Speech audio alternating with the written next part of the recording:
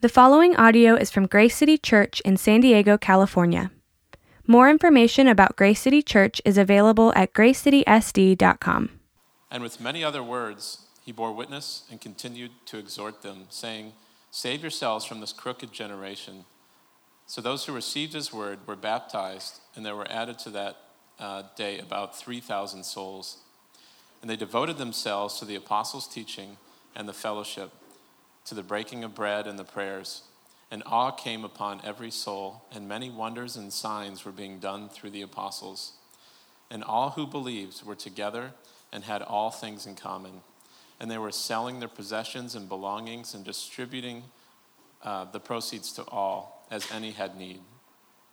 And day by day, attending the temple together and breaking bread in their homes, they received their food with glad and generous hearts, praising God and having favor with all the people.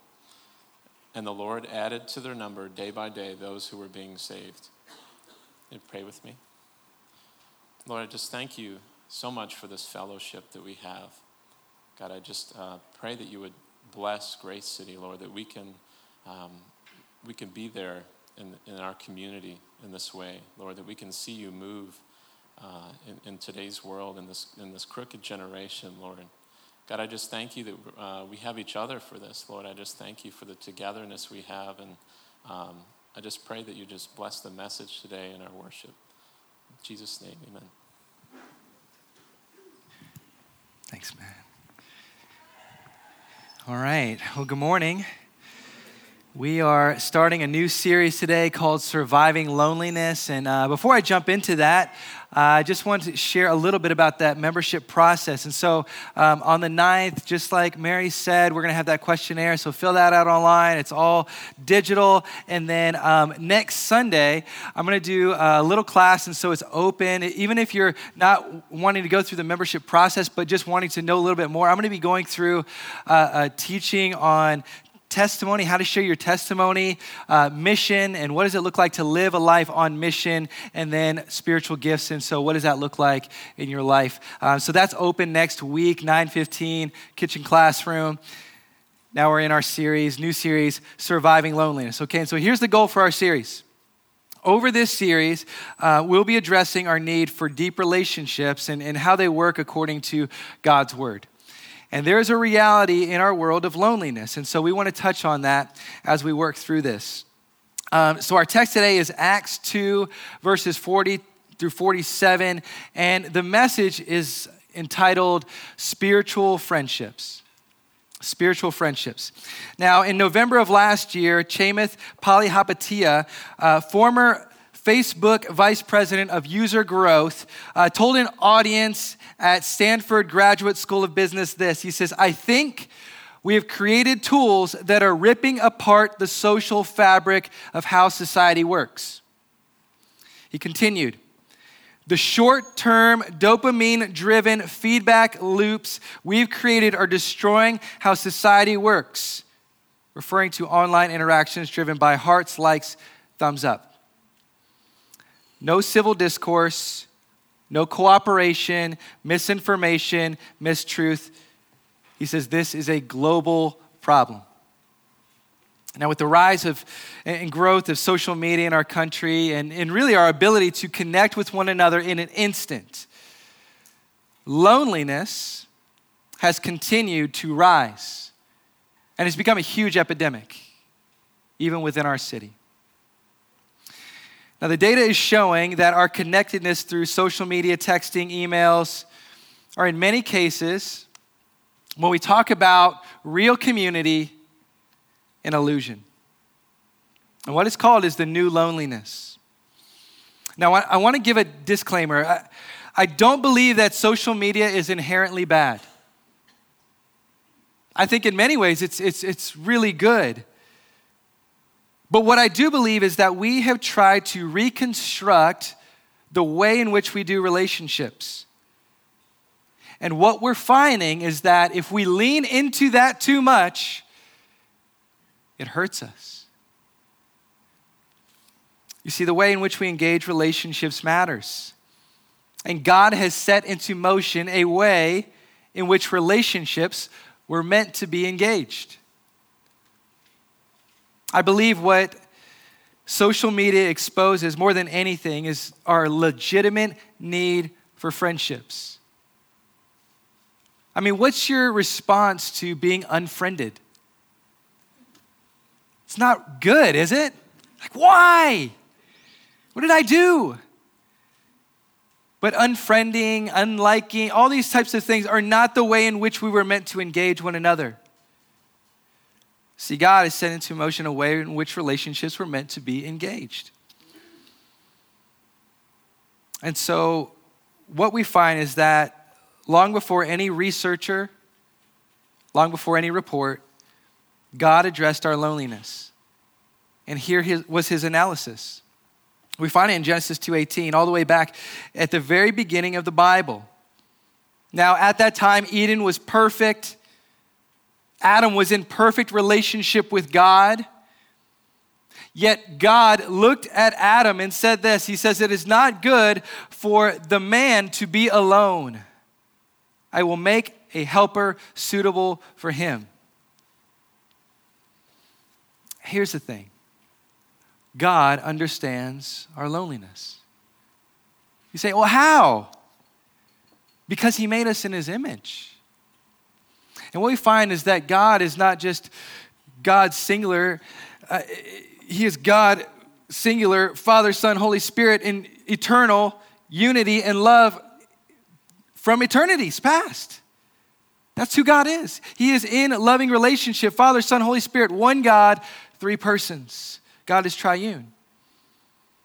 And so if God makes us in his image, then he understands what a relationship really looks like. Timothy Keller says this. He says, Adam was not lonely because he was imperfect. Adam was lonely because he was perfect. Adam was lonely because he was like God. And therefore, since he was like God, he had to love someone or someone to love, someone to work with, someone to talk to, someone to share with. All of our other problems, our anger, our anxiety, our fear, our cowardice arise out of sin and our imperfections. Loneliness is the one problem you have because you've been made in the image of God. God knows this. And so today in this series, I'm not going to give you a simple, quick fix remedy to your loneliness. Because what we find in the scriptures is that it's much more complex than that. But really in this series, I want to help lean into that and hopefully God will provide some answers for us in our loneliness. And so today, my hope is to give you a starting place from Scripture. And where we see it beginning is, as we go through this series, is it's in God's church. God's church. Now, in the book of Acts, we see in the beginning of the church. And it's not defined by a worship service with cool lights and a kids ministry. What we find are deeply committed followers of Jesus coming together who are in healthy, thriving relationship together. And there is a beautiful diversity, sensitivity, sacrifice, and unity amongst them. And so how did this happen? Well, we go back a little bit and we find that Jesus had just risen from the dead. He was crucified, rose from the dead. And what he did next was he came back and gathered his believers together and instructed them to wait on the Holy Spirit. And he said, when the Spirit comes, he tells them that you'll know what to do. God will guide you. And so the Holy Spirit comes during this time of prayer in Acts 2 and sends Peter out to preach the gospel to thousands of people. And so people were coming in from all over the map, and Peter preaches the gospel to men, women, and what happens next is that God saves over 3,000 people. And the church starts because of God. And I want you to know today that what we're talking about, spiritual friendship, it starts with God. Right? Like in a lot of ways we try to redefine it. We say, I'm going to make this happen. But what we see is that God is the starting place to this type of friendship and relationship. And so again, our text today is Acts 2, 40 through 47. And here's the question. What fosters deep spiritual friendships? And we find 3 essentials in Acts chapter 2. And so we're going to break these down today. But here's the first one. It's common ground. Common ground. Number 2, meaningful connection. And number 3, self-sacrifice. Common ground, meaningful connection, self-sacrifice. So let's break this first one down. We're going to find it in verses 40 through 42. If you're looking at your Bibles, let's read together. And here's the common ground part. It says, "And with many words he bore witness and continued to exhort them, saying, 'Save yourselves from this crooked generation.' So those who received his word were baptized, and were added that day about 3,000 souls. And they devoted themselves to the apostles' teaching." Now, there are 2 parts to this common ground that we're talking about here. The first one is there's a common experience. Look at verse 41. It says, "So they who received his word," they received his word, "were baptized, and there were added that day about 3,000 souls." Now, in this, we see the power of shared experience. So when it talks about that they received a particular message. This message is the gospel. It is a message of God's grace. It is a message that God came to save sinful people, which if you look back, Peter is very clear, and those sinful people put Jesus on the cross, and he said it was all of us. And so as they were hearing it, it says that the people who were hearing this message were cut to the heart. And so they said, what should our response be? And so that day they received this message and they said, it's true. I am a sinner in deep need of God's grace in my life. I need this Jesus that we crucified. I need him to cover my sin. Next, it says that they were baptized. There's a common response to God's work, right? So God had done a miracle by sending Jesus and saying that I've come in love and grace to save you. And so the common response was, we want to do what you're wanting us to do. And so part of that was baptism. Now, this word baptism is this word transliterated. It's baptizo, which means immersion. And so there were pools all around there, and they said, okay, your response is to be immersed. And what this is a picture of what saves us. That act does not save us. It is a picture of what saves us. It's Jesus that saves us. And so what baptism is as you go down under the water, that's your old life. And then when you come back up, it is a new creation in Christ. It's this symbolism of that God has saved me from my sin. I receive this message, and so it is my act of obedience to Christ. And it says that about 3,000 souls were added. Out of all the words, why does he say souls? Because your soul and my soul, it's the deepest part of us. It's not something that is, you can't see it. But God can. It's the deepest level of who we are. It's deep down in our identity and saying, it's all the way down to my soul. God did a miracle in people's lives. Darrell Bach, commentator on Acts, says this. He says, Peter's concise reply concerning how to respond to the gospel. Repent, turn away from my old life, and show this response by participating in a rite that symbolizes forgiveness and cleansing into life through Jesus Christ. You know, last week we had 6 baptisms. It's amazing. We got some pictures of some of the lives that were changed. As Alexia and her parents came all the way from LA down, and they wanted to be a part of her baptism, but also got baptized. They said, okay, this is our starting place. We don't know much, but we want to follow Christ. And so it was an amazing moment seeing this family together, celebrating being baptized into Christ. Here we see, yes. This is Callie and Wheeler. 2 Callies were baptized last week. Wheeler's their friend, and we were all able to celebrate together as they were baptized into Jesus. This is Raul. Last week, Raul stepped into that water and said, I want Jesus to be the Lord of my life. And what happened last week is a picture of what the church is about. It's people coming together, receiving this similar message, this common message, and having a similar response and saying, it's not my life anymore, it is God's. And so what better way to do that than to share it with the world? So they had a shared experience, a common experience that brought them together. And it wasn't something that any person could do. It was only what God could have done. The next part of this is that they had these common beliefs. It says that they devoted themselves to the apostles' teaching. Now, again about this, Bach points out, he says, the expression devoting themselves has the idea of persistence or persevering in something. The construction speaks of an ongoing devotion that they have. So they continually come back to the apostles' teaching. What's the apostle teaching? Jesus lived with his disciples for 3 years, teaching them what they needed to know.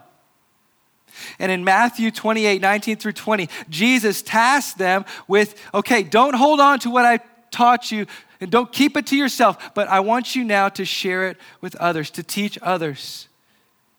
The apostles' teaching is grounded in what we read today as the scriptures.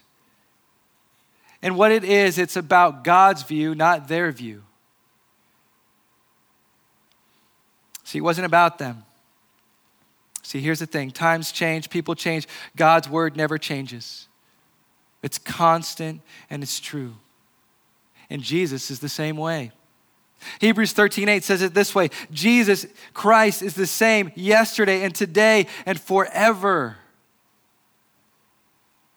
And so as Jesus walked with his disciples, he taught them what we read today. See, it's awesome to do that in community. I don't know if you have the Bible app, but it's super helpful.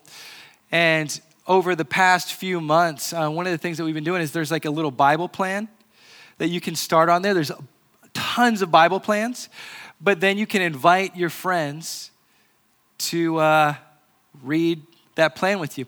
And here's the thing. I wake up at like 5 in the morning. And the first thing I do is I have my phone next to me and I take my phone and I read that Bible plan, whatever it is. And so I've invited some friends into it and we read together, but it notifies your friends like what your comments are. And so I'm sorry to you guys if I'm notifying you at 5:30 in the morning, but my hope is that it's the first thing you do in the morning. And here's what happens. As we're all commenting together on the same scripture, we're seeing different angles of something that God is teaching us in our lives. And so what's happening here is there are people that are devoting themselves to God's word, and God is teaching them through sharpening one another.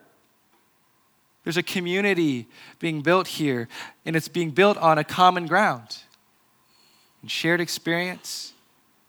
And listening to God's word and saying, okay, God, teach us, give direction. We want to know what you think, not what we think. See, what happens a lot of the times in communities, it's all about like, okay, what's your opinion, what's your opinion, what's your opinion? But with Christianity, with Christian community, what happens is we don't come and say, what's your opinion, what's your thoughts? It's, no, what's God's thoughts? What does he say? And let's all come around that together. There's a common ground that happens in the early church. But secondly, here's what happens next. Meaningful connection. Look at verses 42 through 44. It says, and the fellowship, to the breaking of bread and the prayers. And awe came upon every soul, and many wonders and signs were being done through the apostles. And all who believed were together and had all things in common. We're talking about meaningful connection that's happening here.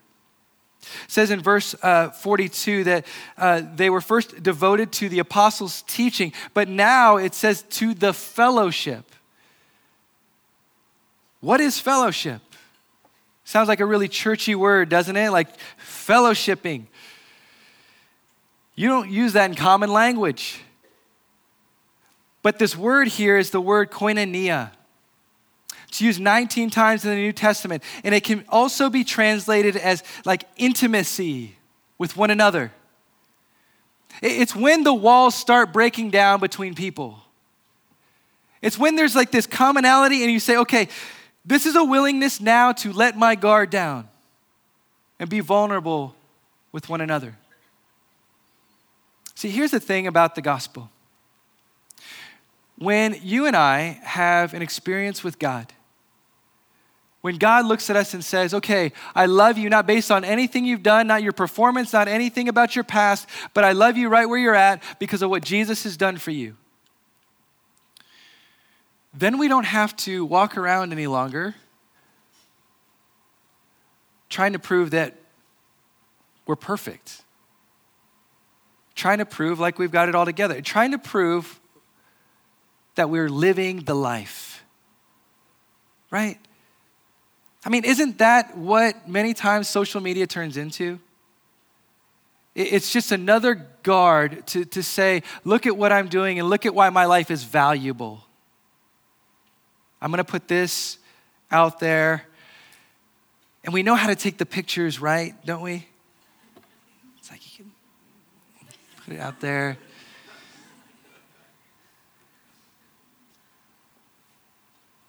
But when God breaks through, we don't have to do that any longer. We don't have to have the perfect Instagram account. The koinonia, the fellowship, is where the guard comes down and you're able to be real and honest because you know that because of Jesus, we're accepted. And it becomes a community that is defined by that. And so how does this happen? Well, this deep intimacy happens in two ways. It says to the breaking of bread and the prayers. Breaking bread. This word only appears in the New Testament twice. And in both times, it's talking about a meal. Friendships are being built around a table. Okay, there's something to this here. Here's the thing. Everyone eats. Everyone eats. And what happens is that this community of people, they weren't eating alone. Do you know how Jesus built his friendships? Many times it was around a meal. And now we see the followers of Jesus building relationship with one another just like their Savior. They're coming together around a table. And we love this idea. Recently I saw on ESPN, they started this thing where these people are just sitting around talking around a table. They're just communicating around a table. And so that there's something to that where we say, oh, wow, that's really important. There's something that happens in someone's life when that matters. Next, it says the prayers. Now, this is a community that was not seeking their own direction. They were seeking God's direction. They were praying with and for one another. The prayers, plural, could refer to the fact that they were known for praying all types of prayers at all times of the day. They prayed about everything. You know, one of my greatest joys as a pastor is hearing someone pray for the first time. And that's happened in our community group. Our city group, when we meet together, this has happened. And usually here's how it starts. It starts with, well, I really don't know how to do this. I don't know where to start. We say, it's okay. We didn't either. But that's the starting place. I don't know how to. It's okay, nobody's judging here. We're all just coming to God and talking to him. And this beautiful thing happens where people are communicating with God. And what this community looks like is they're all coming to God, just pleading to God together. And their prayer requests are reflecting that they all need God. See, here's what the fellowship ultimately looks like. It's this like deep commitment to one another. Many times we don't want to commit ourselves to the work of building committed spiritual friendships. And yeah, I said work.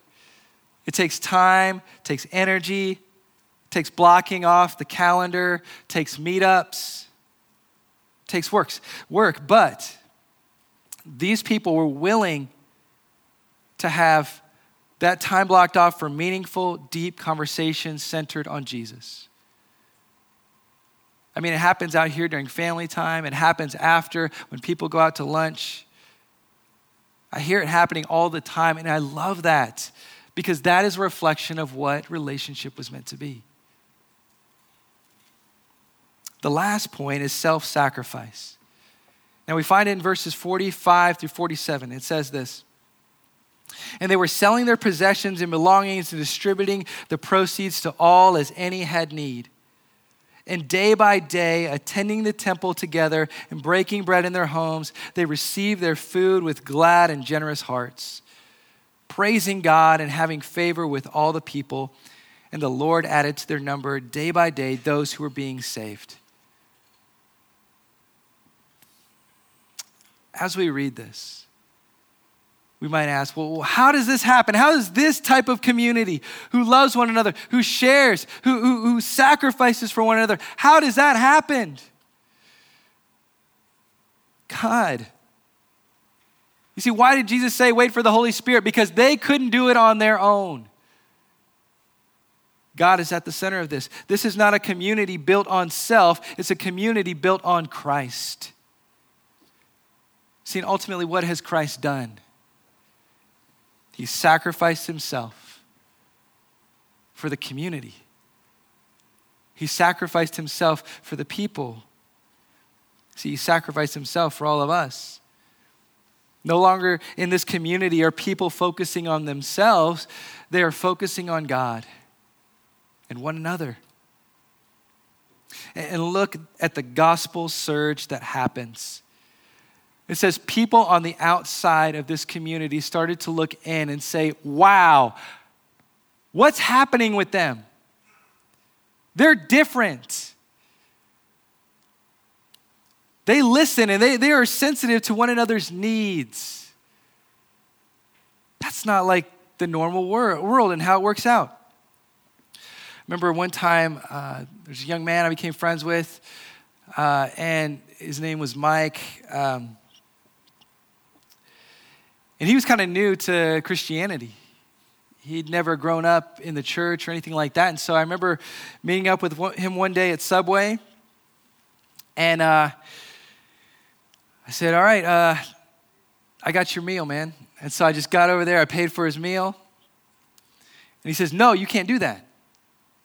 I said, why? He said, people from where I'm from, we don't do that for one another. I said, well, as a Christian, it's cool. I got you. I want to pay for it. I want to pay for it. And you know why he said that people don't do that? From where I'm from, he said, because people will look at me and say, I owe them. I owe them. And they'll hold it over my head and they make me feel guilty because they bought me something. And I don't ever want to feel like that. But do you know what the gospel is? Is that you share what you have, not because of guilt or obligation. You do it because of grace. Because you've experienced grace, and now you get to share the grace of God with someone else. And you see, that's what I was able to share with my friend Mike that day. Was that it was God, not me. See, they know that all they have, receive their food with glad and generous hearts. What this is they weren't saying, look at what we earned, look at what we did. Look at why we deserve this meal today, because we worked really hard for it. They looked at everything they had as from God, praising God and having favor with all the people. See, God has created us to lay ourselves down and serve. How is that possible? God must work a miracle in our hearts and transform us into self-sacrificing people. You don't want to know what helps in relationships? Sacrificing for another. I've had to learn this the hard way through being a parent, through being a husband, because most of the time, my natural bent is to be selfish, not to be sacrificial. But God has made relationships in a way where it was meant to be sacrificial. Mutual sacrificial love for one another. And what this is this is not natural, it is supernatural. But God's written it into our world. Recently, I received a TED Talk from a friend entitled, How Trees Talk to Each Other. And there's a lady named Suzanne Simard who gave this talk. She's been a forester for over 30 years. And in this talk, she joyfully proclaims, after much experimentation, trees talk to each other. Everybody starts clapping. Woo! It's exciting to know this. And so, what do they say? She said, underneath the ground, within the root system, they communicate about the needs they have. And she says that the trees within the root system sacrifice resources for one another and pass on wisdom before they die. See, even in a fallen world, we can see that deep within the roots of even trees, there's a self-sacrificial nature to their relationship with one another. Self-sacrifice is written into what healthy relationships look like. And so just some takeaways, okay? And so you say, well, how does that apply to my loneliness? What's my takeaway? What does that look like? Here are 3 things. The first one is this. When it comes to relationships, find common ground. Find common ground. See, what is friendship born out of? Common ground. C.S. Lewis in the book For Love says this, friendship arises out of mere companionship when 2 or more of the companions discover that they have in common some insight or interest or even taste which others do not share, and which, till that moment, each believed to be his own unique treasure or burden. The typical expression of opening friendship would be something like, what? You too? I thought I was the only one. Isn't that how friendships are built? Through this commonality, through finding something similar. See, for me personally, my best friend in the world is my wife, Laura. And the thing about our friendship is that we have this common ground that will never change. See, when we started dating at the very early stages, one of the things we talked about was this. I said, I want you to love Jesus more than you love me. And here's the thing. There are marriages over the years that people say, we just drifted apart. Because marriage is supposed to be a friendship. We drifted apart. We didn't have common ground anymore. But here's the thing I know about my relationship with my wife, is that for the rest of our lives, we have this common ground, the greatest common ground of Jesus Christ. It's a foundation. And so friendships, deep spiritual friendships are going to be rooted in a common ground of Christ. The second takeaway is this. Ask God for a spiritual friend. Some of you come in today and you say, well, I'm just seeking. I don't really know God much. But ask God for a friend that can help you on that journey.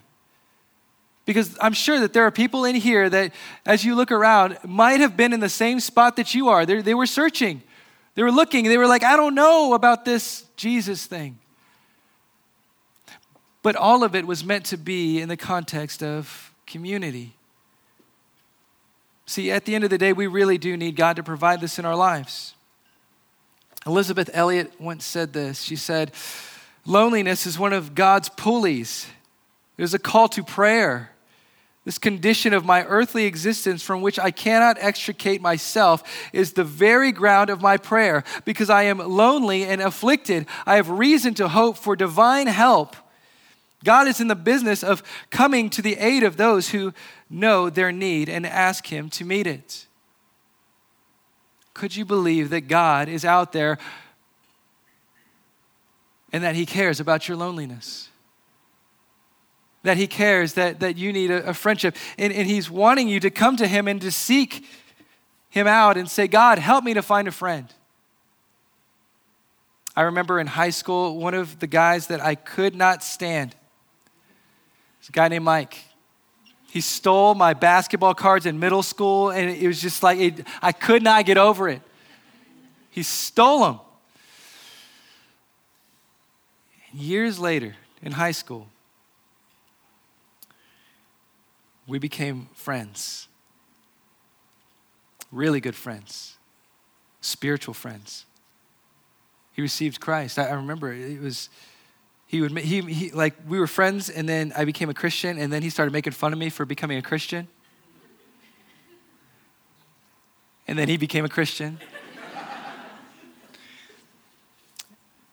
And he told me one day when we were riding in the car, he said, you know, Randall, he said, I was super depressed one day, and I remember, he's like, this before I was a Christian. He said, I remember crying to God and just saying, God, just send me a friend. Just send me a friend. And God heard his prayer. See, this is true. And here's the thing. I'm going to be honest. If you never find a friend here at Grace City, you probably won't last here. Like one person to come with you, to be with you, that you can see on a weekly basis. You probably won't last because it's not going to be my preaching that's going to keep you here. It's not going to be the music. It's not even going to be the greeting team. We all need a friend. I mean, think about the most life-changing things in your life. Like, why was it so life-changing? It was because you had a friend that was there. Friendship changes lives. See, why is this so hard? Because we want to protect our schedule. We don't want to put ourselves out there. But what do you see in the early church? They let go of their schedule. They trusted God with everything and said, God, please provide.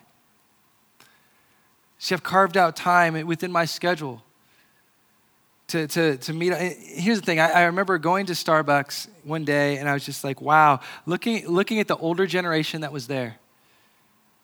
And they're hanging out on the porch, talking. And I said, they know something about friendship that we don't, that our generation needs to learn. It's just simply like carving out time and spending time with each other. Right? And so I was just like, man, I'm going to do that with my relationships this year. I'm just going to be like, every Friday for breakfast, I'm going to meet up with one of my friends. And that's kind of what you have to do in this fast-paced world. But I'm telling you, it's worth it. And at the risk of sounding cliche, can I just give you a practical step? Join a city group. Go to GC Men, GC Women. Because here's the thing. I know at the other end, there are people that are putting themselves out there so that you can find a real friendship and a real relationship. There are people that are opening their homes and saying, I will put myself out there so that, because I really want to see people connect around Christ. And so I ask you to consider asking God for a spiritual friend. And lastly, it's lay down self and pick up the cross.